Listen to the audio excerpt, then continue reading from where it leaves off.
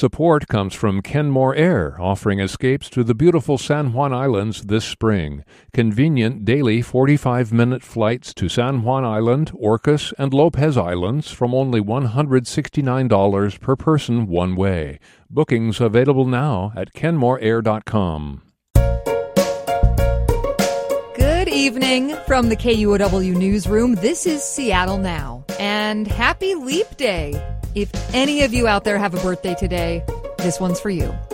I'm Paige Browning, and coming up, where dogs and cats go in the Seattle area when their owners need a break, be it for medical recovery or during a stint of homelessness. But first, here are today's top stories. It's Thursday, February 29th, Leap Day. It looks all but certain now that Washington will prohibit police from hog-tying suspects. It's a control tactic that was used on Manny Ellis the night he died in police custody in Tacoma, and one that's been gaining increasing scrutiny. As of this week, both the State House and Senate have voted to ban hog-tying, but the Senate needs to agree to some amendments before it can reach Governor Inslee's desk. But another bill that police reformists wanted has failed. It would have created a new statewide office to prosecute police when they misuse deadly force. Amy Radel has more. Establishing an independent prosecutor has been a top priority of police reform advocates. They say it's an important next step since Washington already has an independent office to investigate deadly encounters with police. Katrina Johnson is with the Washington Coalition for Police Accountability. If you do all these independent investigations and they go back to the local prosecutor where there's already an inherent conflict, we are still nowhere further than where we were before we had an Office of Independent Investigation. Prosecutors opposed being required to turn over cases to a statewide office. But Thurston County Prosecutor John Thunheim says he'd support the effort if local prosecutors could use it voluntarily. He believes they would make use of it because putting police officers on trial is complex and expensive. Amy Radel, KUOW News. Cold weather and even a chance of snow are headed to the Seattle area this weekend. County officials say they'll open an emergency shelter for homeless people to get inside. The Salvation Army in Soto will open Friday through Monday night with room for 30 adults and their pets. Just this one overnight shelter will be available. In January, the county opened 3 shelters when cold weather hit the region. Still, at least 5 people in King County died from hypothermia during that cold snap. The National Weather Service in Seattle says overnight temperatures this weekend will drop into the 30s with rain and snow likely. In Congress, Republicans have blocked a bill that would protect access to in vitro fertilization, IVF. U.S. Senators Patty Murray and Maria Cantwell co-sponsored the legislation, and Murray called yesterday's vote the latest Republican attack on reproductive freedom. The vote comes in the wake of Alabama's Supreme Court decision that says frozen embryos should be considered children. And here in Seattle, an infertility specialist says that decision could impact fertility clinics nationwide. Dr. Ginny Ryan is with UW Medicine. It's completely chilling. Access to care is already an issue for infertility care across the country, and it's frightening. It could have a devastating effect because nobody's going to want to support these clinics in the potential litigation. Ryan says increasingly fertility clinics are being funded by private equity companies. She believes clinics will close rather than face potential litigation. Washington state leaders are seriously concerned about hate crimes, and now they could start a hate crime hotline for the state. State lawmakers in both chambers have approved the idea, and it just awaits the governor's signature. The hotline would be available statewide by January 1st, 2027, for people to report hate crimes and bias incidents.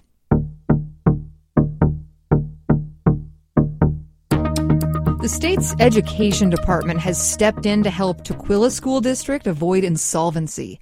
As Ann Dornfeld reports, the Seattle suburb is just the latest facing a financial crisis. Tukwila School District ended its fiscal year in the red and faces a $3.5 million budget shortfall. The district has now entered into binding conditions with the state that will let it borrow money and get guidance about how to balance its books. At the state auditor's office, Adam Wilson says Tukwula's situation is due to factors many Washington school districts now face. You have declining enrollment, which means declining funding from the state. You have increased costs in terms of personnel and increased cost of living. Then you have the disappearance of some of those pandemic funds from the federal government. That's the trifecta.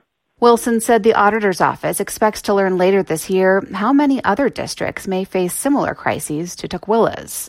Ann Dornfeld, KUOW News. Washington State Ferries is getting a new leader, Steve Nevy. He's been at the agency for a couple years and developed a program to train new captains.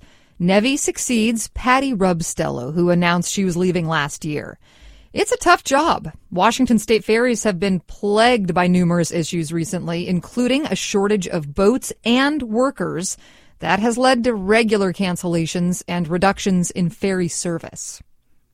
Seattle's scientist and conservationist Estella Leopold has died at the age of 97. John Ryan reports. Leopold spent most of her career at the University of Washington teaching and learning about the distant past through pollen deposits.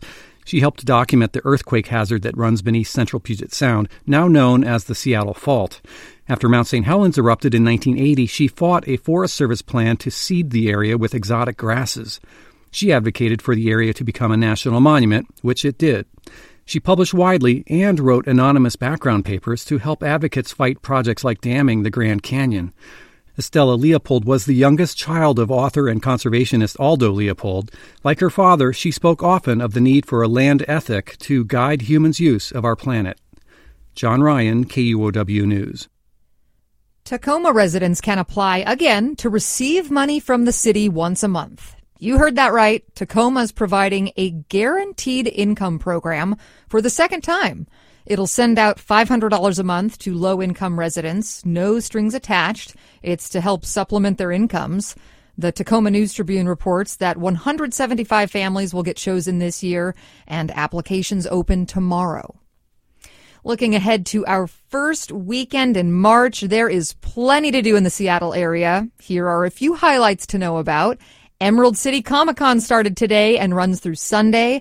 I'm told you don't have to go in costume, but you will see plenty at the convention center. Saturday is sold out. Hump Film Festival Part 1 wraps up this weekend. The organizers, a.k.a. The Stranger, plan to host Part 2 in the fall. It's at On the Boards. And the Seattle Jewish Film Festival starts on Saturday at a few locations, including AMC Pacific Place. To our feature story today. An unexpected emergency like losing a job or a home can mean all sorts of disruption. It can also leave people unable to take care of a pet. But there is help available in the Seattle area. Casey Martin reports. Before I even knock on Ned Beck's door, I hear the barking. Hello. Hey, Ned. How you doing? Beck opens the door a crack, and a very large and very hairy collie greets me before I enter. This is Bud. And Bud, he loves Ned. Follows me everywhere I go. I can't move around in here without him being right next to me. He's like Velcro. Bud is 12, and he's been with Beck since he was only a few weeks old. His entire life, they've never been apart. Their favorite routine was a daily walk in the woods. He used to have no problem going for a couple-mile walk. But a few years ago, Beck got really sick, a bad infection in his leg. He needed surgery, rehab, and physical therapy. And those walks with Bud stopped. I couldn't take care of Bud, and I didn't have anybody that I would trust because it was going to be a couple months that I wasn't going to be able to do anything. That's when a friend told him about Seattle Humane, the animal shelter in Bellevue. Mackenzie Alexander is the intake manager there. She helps people like Beck who have pets and suddenly need help. People are in crisis, so they usually need immediate services, either in the next couple of days or sometimes the same day. If a person's really in crisis, then oftentimes they will just show up at the shelter.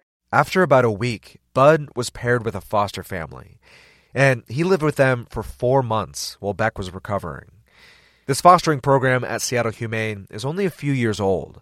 Alexander says they started it when people would show up without housing, not sure what to do with their pets. For sure, there's been a pretty dramatic increase in the last couple of years, kind of with the housing crisis and the economic crisis that we're facing right now. A lot of owners are seeking both surrender and temporary foster. People are forced to foster their pets for all kinds of reasons, she says. Often they're in between housing, or the new place they're moving into doesn't allow pets.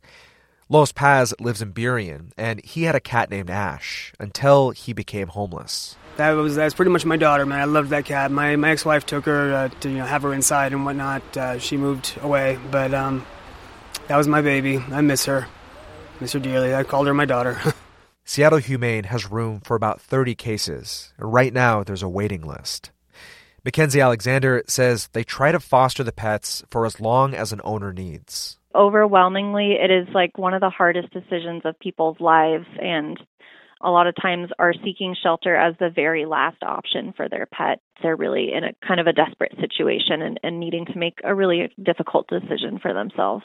Ned Beck says it was a huge relief knowing that Bud was safe while he was in the hospital.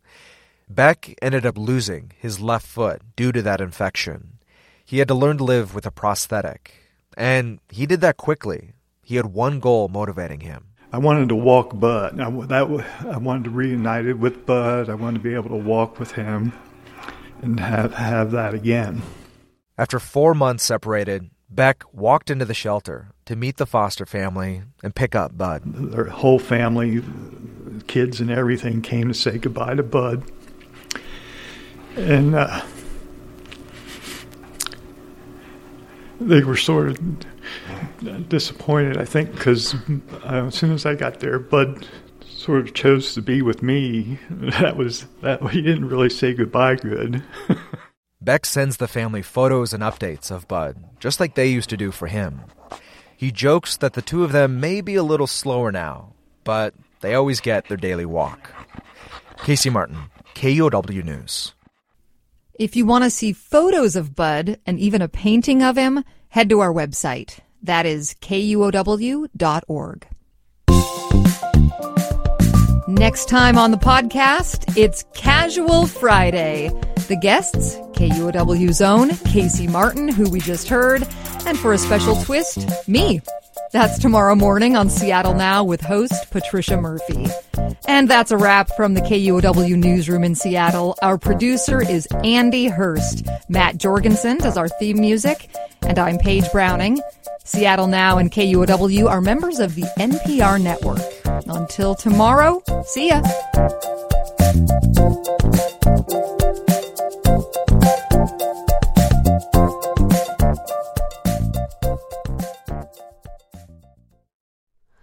Hi, it's Terry Gross, the host of Fresh Air. We bring you in-depth, long-form interviews with actors, directors, musicians, authors, journalists, and more. Listen to our Peabody Award-winning Fresh Air podcast from WHYY and NPR.